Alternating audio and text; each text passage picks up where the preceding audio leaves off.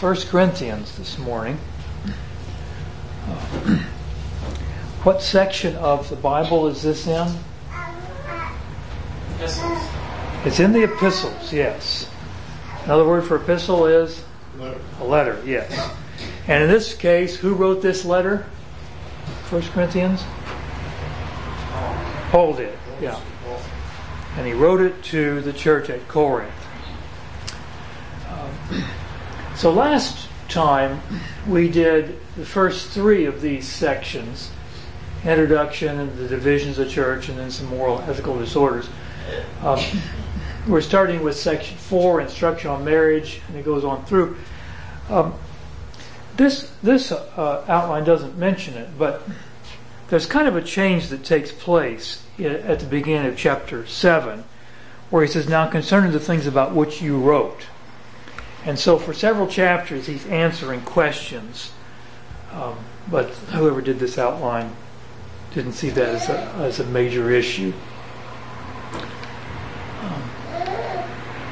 So we'll look at first chapter 7, which I've titled Answers to Questions About Marriage. So he says, concerning the things about which you wrote, it is good what? For a man not to touch a woman. Yeah, for a man not to touch a woman. In other words, apparently their question had to do with, should Christians marry or should they stay single? The background to their question, I would think, probably had some Greek philosophy in it. We know in previous chapters some of these guys really like the Greek philosophers, and we're going to see later on some of their arguments are again these arguments from philosophy. And there were some Greek philosophies that pushed the unmarried state. This certainly would not have been a Jewish thing. I don't know of any Jewish view at the time that pushed the unmarried state, but for the Greeks, some of them did. And I think some of Paul's statements here in this chapter, I'm quite sure some of his statements in this chapter have been used then as justification later in the next few hundred years of the church.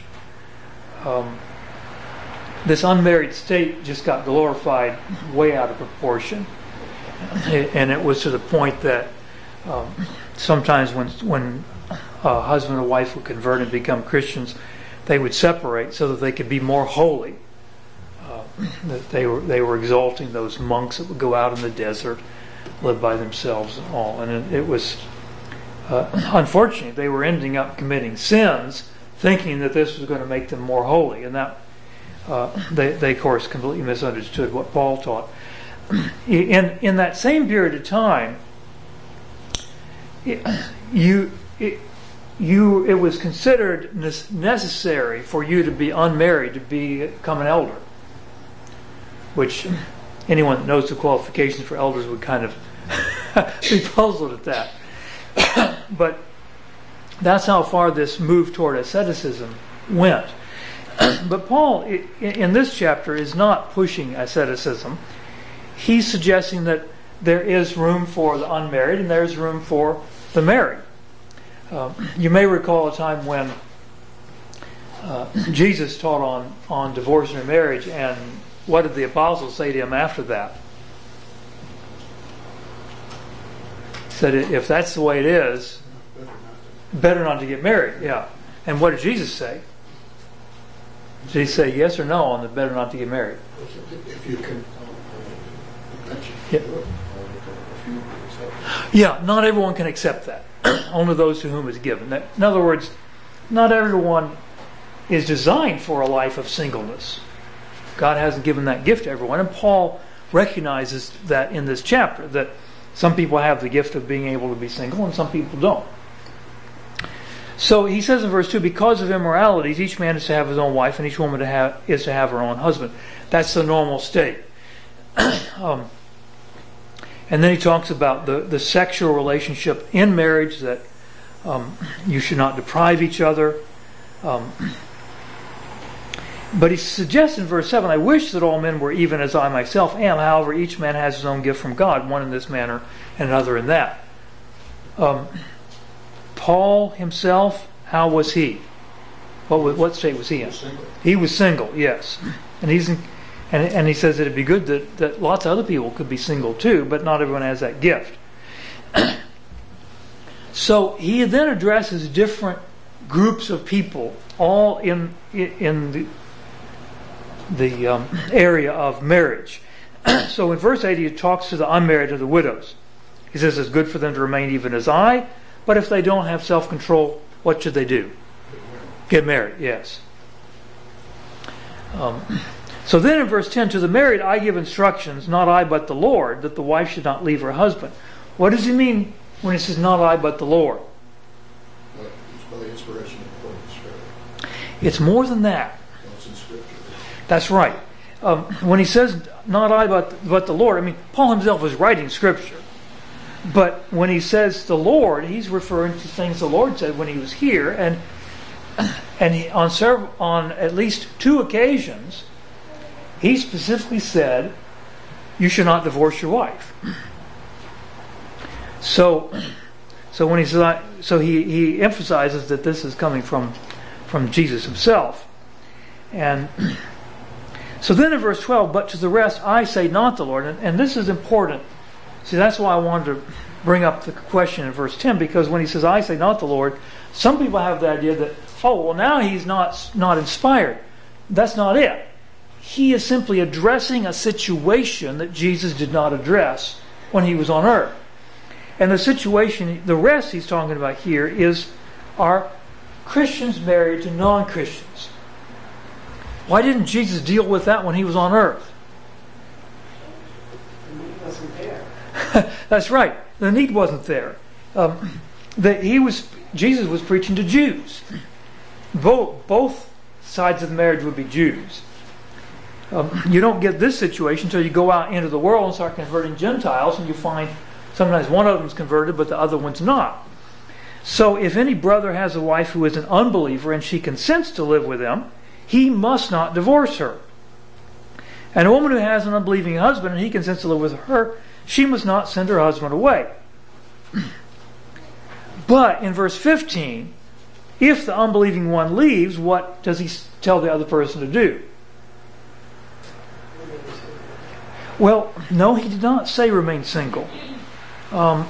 Linda? He says let him leave. He says the brother or the sister is not under bondage in such cases, but God has called us to peace. Now there's been quite a lot of discussion of whether not under bondage means that the person could get married again. But he did not say that. He never said they have to remain single. So everyone's going to have to work that one out between them and God. Now in verse 17, he's still talking about the same subject, although he broadens it here. Only as the Lord has assigned to each one, as God has called each, in this manner let him walk. And so I direct in all the churches. So he gives some examples. I'm sure the reason he brings it up is because some people were called being married to an unbeliever, and some people were called being single. And he's saying, you don't have to change your state, your relationship state when you become a Christian. So he gives an example. Now, obviously, he's not talking about sin. I mean, was anyone called being a burglar? He's not saying, he still let him stay a burglar. But was any man called when he was already circumcised? He's not to become uncircumcised. Has anyone been called uncircumcised? He's not to be circumcised. Verse 20, each man must remain in that condition in which he was called. He mentions slavery in verse 21. And then he summarizes in verse 24, brethren, each one is to remain with God in that condition in which he was called. God can use us in whatever situation we are in. But now in verse 25, he comes back to the marriage thing. And that's why I don't think he was really changing the subject even earlier. Concerning virgins, people who have never been married, I have no command of the Lord, but I give an opinion as one who by the mercy of the Lord is trustworthy. Now notice, this is different than what he said back in verse 12, but to the rest I say not the Lord. That was still a command from the Holy Spirit, but here he's giving an opinion. It's a very useful opinion. but he's not trying to bind this on people. So he says, I think then that this is good in view of the present distress, that it is good for a man to remain as he is. Are you bound to a wife? Do not seek to be released. Are you released from a wife? Do not seek a wife. But if you marry, you have not sinned. He has to continue to emphasize here that what he's saying is not a rule. It's advice. And there's times when we can have inspired advice that will help us if we obey it. It will hinder us if we disobey it, and yet it's not a sin to disobey. And sometimes the advice doesn't exactly fit a person's situation, and Paul recognizes that. That he's advising people not to get married. He thinks they'll have less trouble given what he calls the present distress. But he recognizes that it doesn't fit everybody. In verse 32, but I want you to be free from concern. One who is unmarried is concerned about the things of the Lord, how he may please the Lord. But one who is married is concerned about the things of the world, how he may please his wife. And his interests are divided. It's not wrong to try to please your wife. But Paul says you could do more for the Lord. And if you look at Paul's example in his own life, clearly he could not have done a lot of what he did if he'd had a wife. But again, the situations may change, and there may be times when it would be better to get married. And I'm sure Paul would agree with that. But in the situation he was talking about, in general, he felt like it was better not to. So in verse 39 he says, a wife is bound as long as her husband lives, but if her husband is dead, she is free to be married to whom she wishes. With what limitation? Only in the Lord. But in my opinion, she is happier if she remains as she is, and I think that I also have the Spirit of God. All right. Now, chapter 8, the principle of liberty applied to eating food sacrificed to idols. He's going to be on this topic for several chapters. And he deals with it much more thoroughly than we might expect at first glance. Because the question they asked had to do with what in verse 1?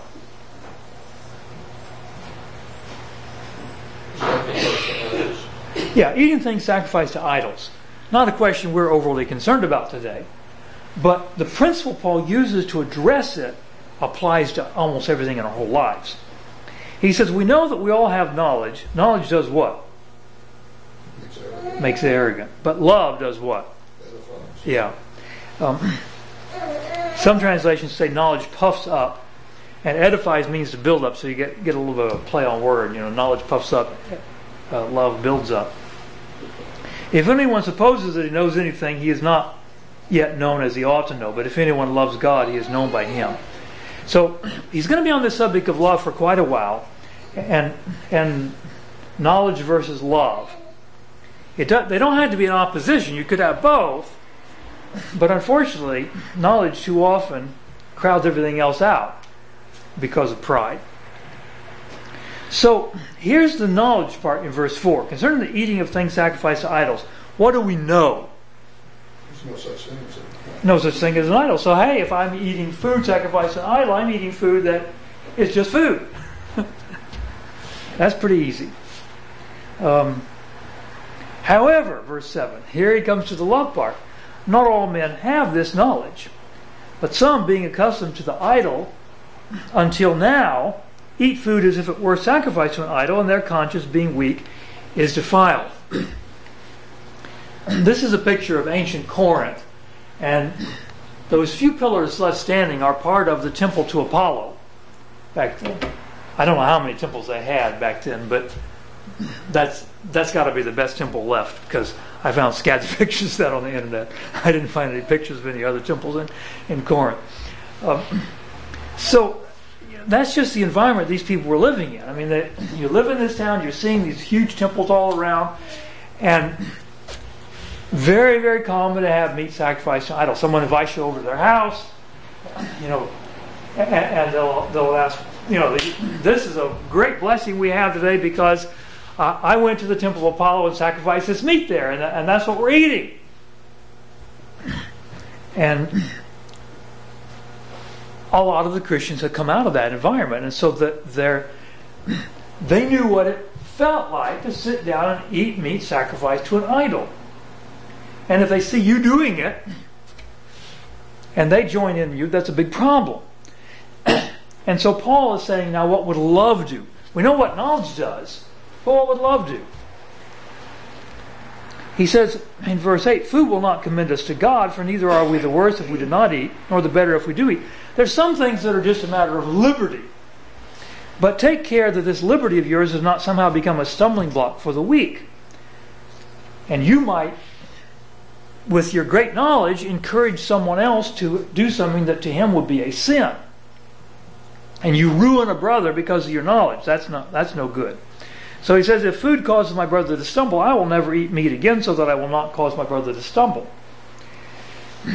We read that and we think, well, that's very nice, Paul. Of course, Paul's not really going to do it because it isn't probably going to happen. I mean, there's plenty of times when Paul can eat meat and not cause his brother to stumble. So we think, well, very noble words, Paul, but you don't have to put your money where your mouth is, as they say. But chapter 9 is a case where Paul shows that, in fact, he did. Here we have a principle of liberty in Paul's own life, and he took the far more difficult route in order to help others. Not to help himself, but to help others. So, at the beginning of the chapter, Paul goes through a defense of his right to be paid to preach. The reason he's having to defend it is because when he was at Corinth, he didn't take any money from them. They did not pay him a salary. He did not accept money from them. In fact, when he was talking to the elders at Ephesus, he told them that when he was at Ephesus, he said, I worked with my own hands to provide for what I needed and for all the men that were on his team, which would be quite a heavy burden for the guy to do. Wow. So he goes through a number of scriptures. I'm not going to go through all these to justify the fact that he had the right to be paid. And he summarizes in verse 14, so also the Lord directed those who proclaim the gospel to get their living from the gospel. And of course we're very familiar with that principle. We don't have any problem with that. But, he says, I have used none of these things. And I'm not writing these things so that it will be done in my case, for it would be better for me to die than have any man make my boast an empty one. And so he talks about how he had to preach the gospel. Why did he have to preach the gospel? It was given to him from the Lord. Yeah, the Lord told him to do it. So this wasn't a matter of choosing. He had to. But he says there is something I could choose to do, and that is I could choose to do what? Karen? Well, but that's not in this chapter. He chose to do something in this chapter that he didn't have to do. Yeah, Linda? Right. He had a choice whether to get paid or not, and he chose not to get paid. And that's something over and above what he was ordered to do. And he was very happy to do that. Now, he doesn't go into all the details about it, but it's very obvious he's doing this to keep money from being a stumbling block with his converts. He doesn't want them to think that he's doing it for their money. Which, I mean, you think about it even today. Don't an awful lot of people view preachers as doing it for the money? It's just a very common attitude in the world. And there's certainly at least a few rotten apples in the bunch that that you could point and say, that's all the reason he's doing it, is for the money. So Paul says he tried to become all things to all men. Verse 22, to the weak I became weak, that I might win the weak. In verse 23, I do all things for the sake of the gospel, so that I may become a fellow partaker of it. And then he talks about how hard it is, how hard we have to work to serve God. Do you not know that those who run in a race all run, but only one receives the prize? Run in such a way that you may win. Now we understand that we're all in a race, but it's not like whoever gets to the finish line just wins and everyone else goes to hell. I mean, that's not what what Paul is saying here. But he's saying we ought to act like that. Instead of just kind of, I'm in this race, just kind of calmly walking along. It really doesn't matter if I come in first or last, as long as I run. Paul says that's not the attitude you have to have. He says everyone who competes in the games exercises self-control in all things. They then do it to receive a perishable wreath, but we an imperishable. In those days they didn't give gold medals. They had a wreath they got to wear on your head, and that was the prize for winning a race. He says in verse 27, but I discipline my body and make it my slave, so that after I have preached to others, I myself will not be disqualified. We read this and we say, if Paul felt like he had to work that hard, how much should we? What an example. And it all came out of this, it all really came from the topic of liberty and how we use it. Liberty and love. Which we'll continue in this chapter even. In chapter 10, it begins with warnings from the history of Israel. And it goes back to Israel, and they were all under the cloud and all passed through the sea. So in a figurative sense, they were all baptized. Since there was water on both sides of them, there was water above them in the cloud. They were buried in baptism into Moses in the sea, in the cloud and the sea. They all ate the same spiritual food, the manna, of course. They all drank the same spiritual drink, the water from the rock. But what happened to most of them? They were rejected. So he says these things happen as examples for us, so that we could learn and we wouldn't be like them. And he mentions a number of sins we shouldn't commit. One of the ones I noticed in verse 10, don't grumble as some of them did and were destroyed by the destroyer. We may look at these others and say, well, I don't worship idols, I don't commit fornication. Well, but do you grumble? That's a tough one, huh? So therefore let him who thinks he stands take heed that he does not fall. And then a very famous verse 13. No temptation has overtaken you, but such as is common to man. And God is faithful, who will not allow you to be tempted beyond what you are able, but with the temptation will provide the way of escape also, so that you will be able to endure it. In other words, we don't have to sin. So then he says, therefore, my beloved, flee from idolatry. We didn't realize it, but through that whole chapter 9, when he's talking about how he could be paid to preach, but he wouldn't, he was still on the subject of eating things sacrificed to idols. Because he was showing how we should use our liberty in service to one another. So one of the first things he covers here is the fact that when we take the Lord's Supper, we're sharing in the body and the blood of Jesus. So if that's true, then when you eat a meal sacrificed to an idol, you must be sharing in the idol. And he says that the idols are not anything, but in fact they are worshiping demons. So you're actually sharing in a demon. He says, I don't want you to do that. So then he comes back to the original argument that the Corinthians were making to him. This is now in verse 23. All things are lawful. Well, in one sense that's true. Everything God has created has its lawful use. Meat is one thing. It's lawful to eat meat. All things are lawful, but not all things are profitable. All things are lawful, but not all things edify. Edify means what? Build up, yeah. Let no one seek his own good, but each the good of his neighbor. So, if you have some meat in the market and no one mentions anything about it, what should you do? Yeah, don't question it. Just eat it. But if an unbeliever invites you, and then someone says, this is meat sacrificed to an idol, then what should you do? Refrain from eating it. Because now it's been labeled, and everyone's going to watch, and they're going to say, oh, he worships idols too. These Christians are just like we are. That'd be terrible. So in verse 31, whether then you eat or drink or whatever you do, do all to the glory of God.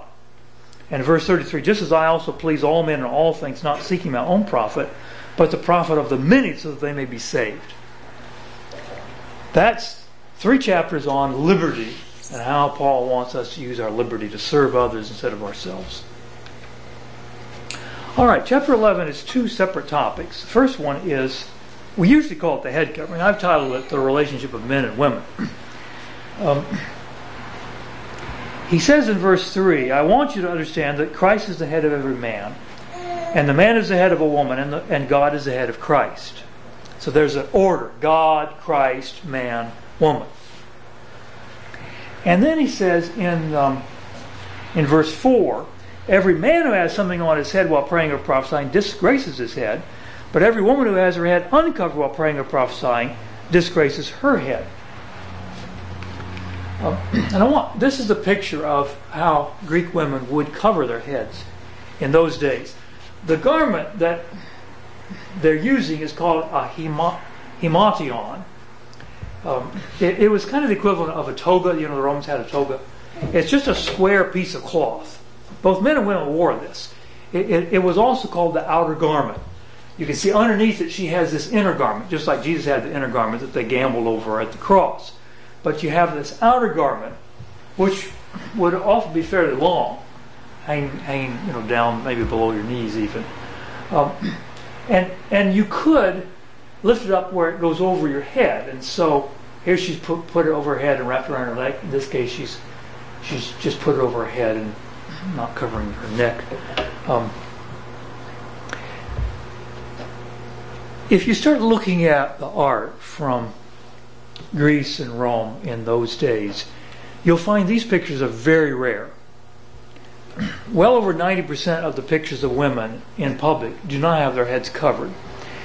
And this is, there are a number of brethren who use that to say, see there, it was not the standard practice for women to cover their heads in public.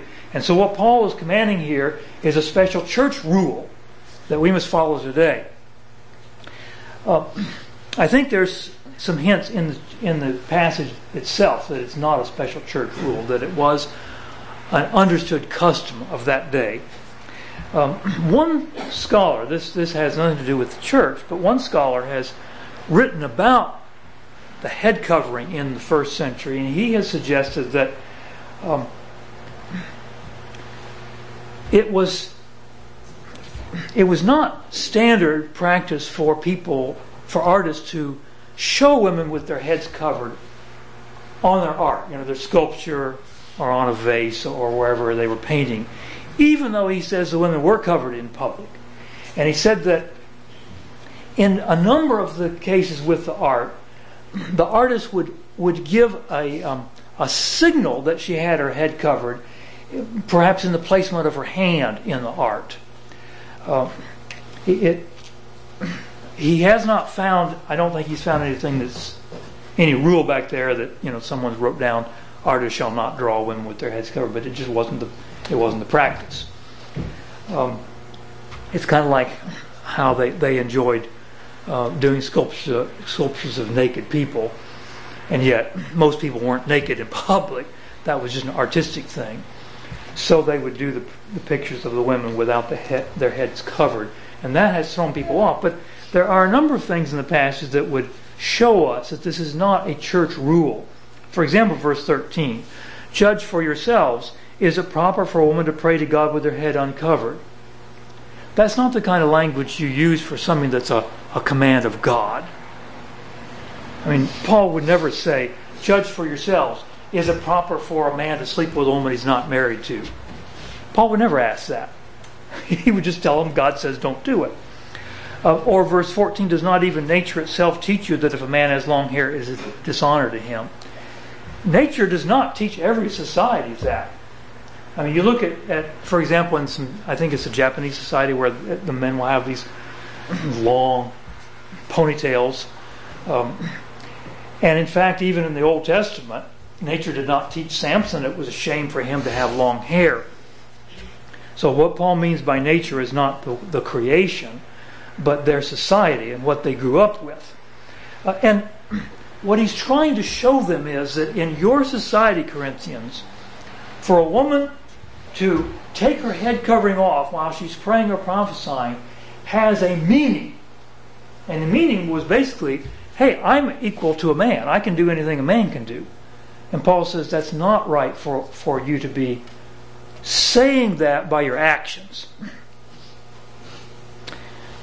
So there's another argument on this chapter which is probably even more important. I do not have time to go into it. And it has to do with the relationship of the Old Testament and the New Testament. if anyone's interested in doing more study on that, I've got an article I wrote a few years ago on it, and I'll be happy to give you a copy of that. But I've got to move on to the second half of the chapter, which is the Lord's Supper. And that starts in verse 17. And what was happening in the church in Corinth when they were taking the Lord's Supper? They were divided. They were taking it in separate little groups. Well, that's not a huge surprise given how the book started. But Paul is really not happy about this at all. He says at the end of verse 22, "What shall I say to you? Shall I praise you? In this I will not praise you." And so then he goes back to the beginning. "This I received from the Lord, that which I also delivered to you. The Lord Jesus, on the night in which he was betrayed, took bread." And this is one of the multiple accounts of the establishment of the Lord's Supper. Anyone know how many accounts we have in the New Testament about this? 4. The 3 synoptic Gospels, and now Paul. So, very important subject, which is very typical in the New Testament. Anything that's new and is important will typically be addressed multiple times. So then he warns us that anyone who eats and drinks in an unworthy manner will be guilty of the body and the blood of the Lord. So would it be fair to say that all of us, when we come here on the first day of the week, must look at ourselves and ask, am I worthy to take this Lord's Supper? All right, Ralph. Yeah, I carefully phrased that wrong. He didn't say anyone who is unworthy when he takes it. That's not what he said. What did he say? In an unworthy manner. I mean, if you want to ask if we are worthy, when someone says we must be worthy, what he usually means is something we cannot possibly be. I mean, look back on the past week. How have I lived? Am I worthy to take the Lord's Supper? If I was worthy, I wouldn't need the Lord's Supper. The Lord's Supper is for my sins. But I can do it in a worthy manner. And that's very serious. We need to make sure that when we partake of it, that we really are worshiping God and not sinning. That would be terrible, because the closer you come to God, the more serious it is how you behave. And when we are partaking of the Lord's Supper, we're getting awfully close to God. All right.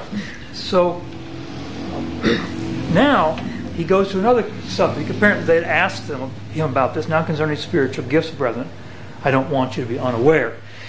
For the next 3 chapters, he's going to address this subject, the spiritual gift subject. In verse 4 he says, now there are varieties of gifts, but the same Spirit. What was the problem at Corinth? Why does he emphasize there's a variety of gifts? Everybody wants to speak in tongues. Yeah, everyone wanted the best, the flashiest. Yeah, they all wanted to speak in tongues, because that just, it looks so cool. Not unlike today in some assemblies. No, the very same problem exists. Yeah. Yeah. And in verse 7, but to each one is given the manifestation of the Spirit for what? The common good. The common good. And that's what this chapter is about. This chapter is not so much trying to teach them about spiritual gifts as it's trying to teach them the attitude of love. Consider how you use your gift to help other people, because that's why the Holy Spirit gave it to you. The Holy Spirit does not give someone a gift for themselves. He gives them a gift because they're part of the church, and the gift is to help the whole church. And although we don't have all the same gifts they had, we do. Every one of us has gifts. And God wants us to use these gifts to help the whole group. And so he compares the church to what? In this chapter, Linda? A human body. Talks about, feet and hands and eyes and ears. And he shows how silly it is for, the eyes to say, well, I don't need ears. Or the feet to say, I don't need hands or whatever.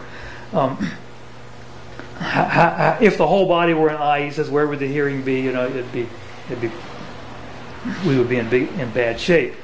And in the church, we're like that.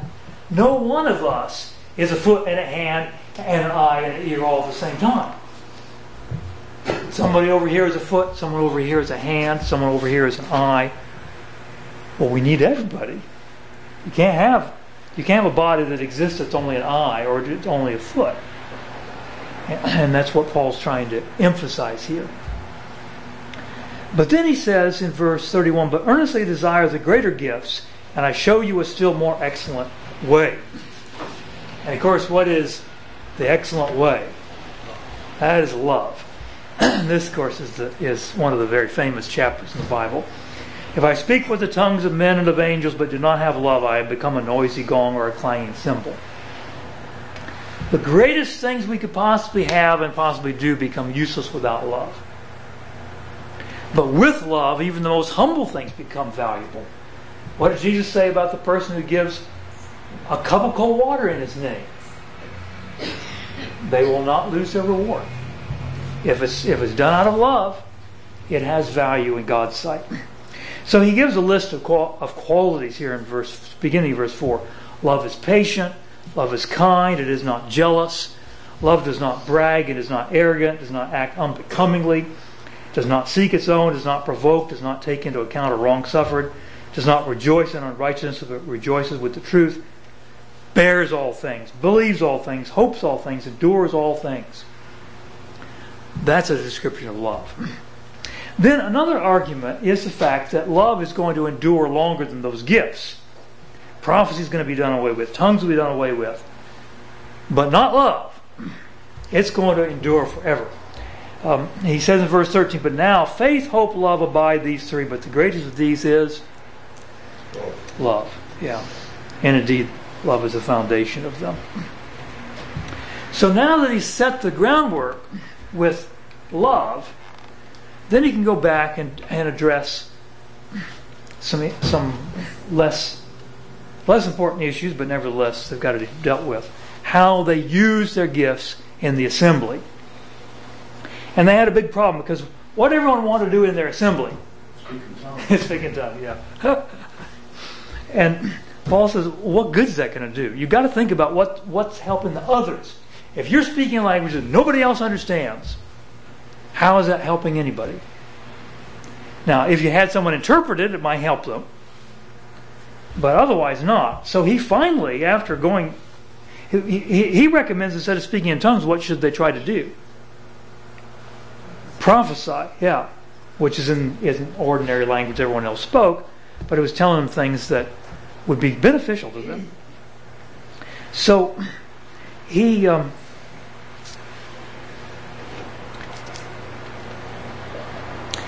let's see, he says in verse 27, if anyone speaks in a tongue, it should be by two or at the most three, and each in turn, and one must interpret.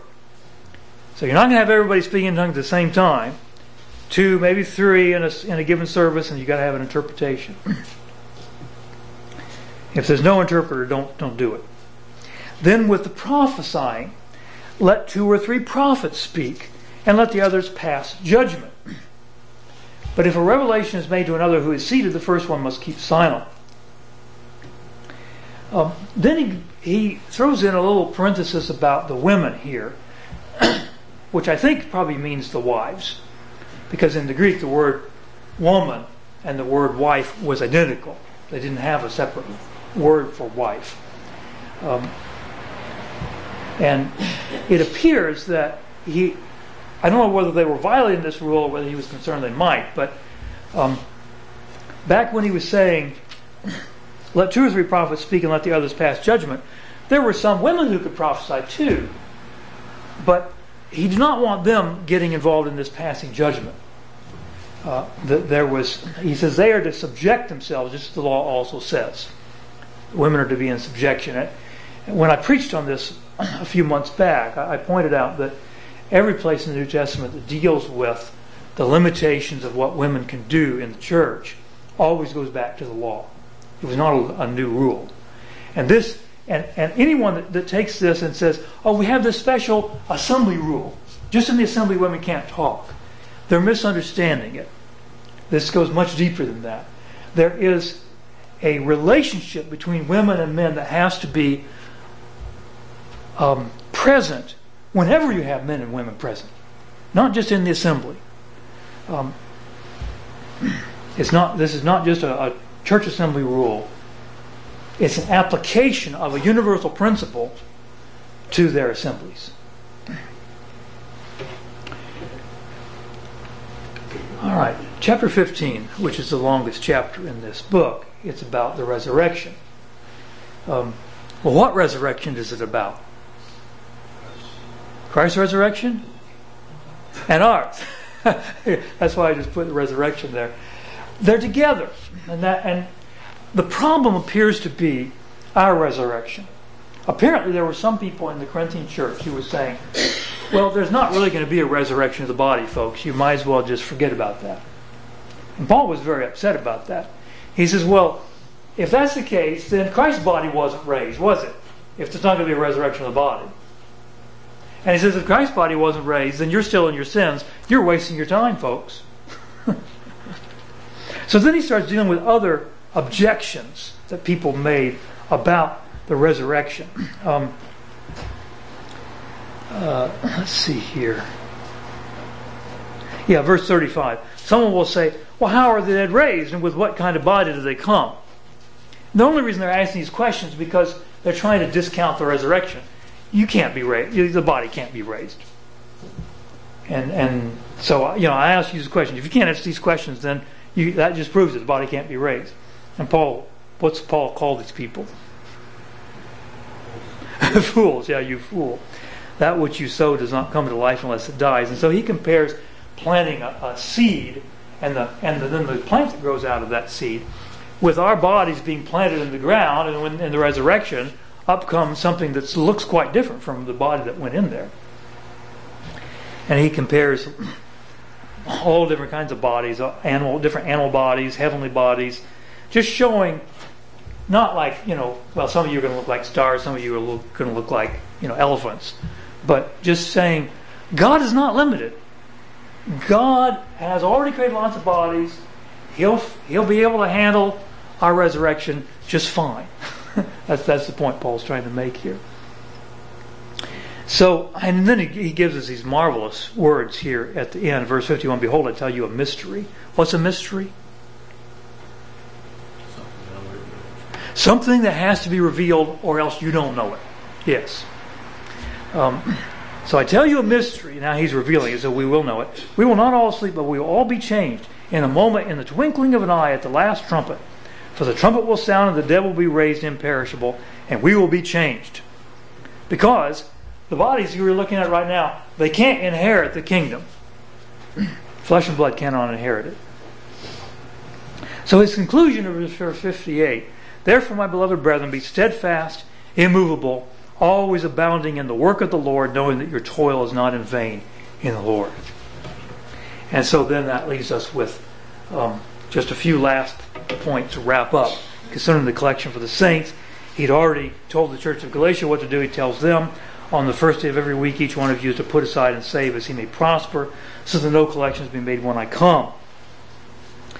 And he wasn't sure at this time whether he was going to go with them to Jerusalem or whether they'd go by themselves. But he wasn't going to be the one to carry the money.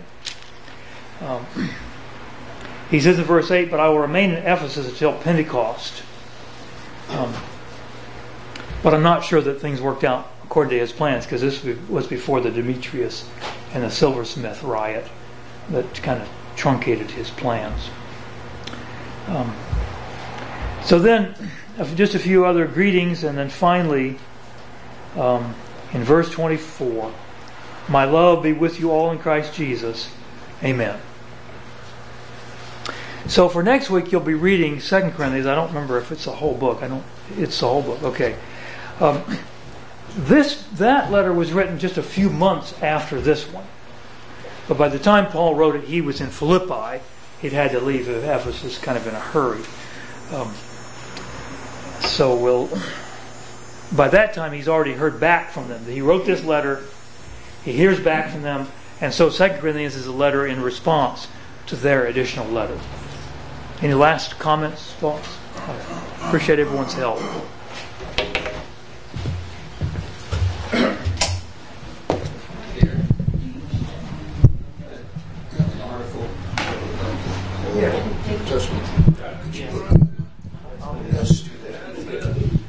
print it out where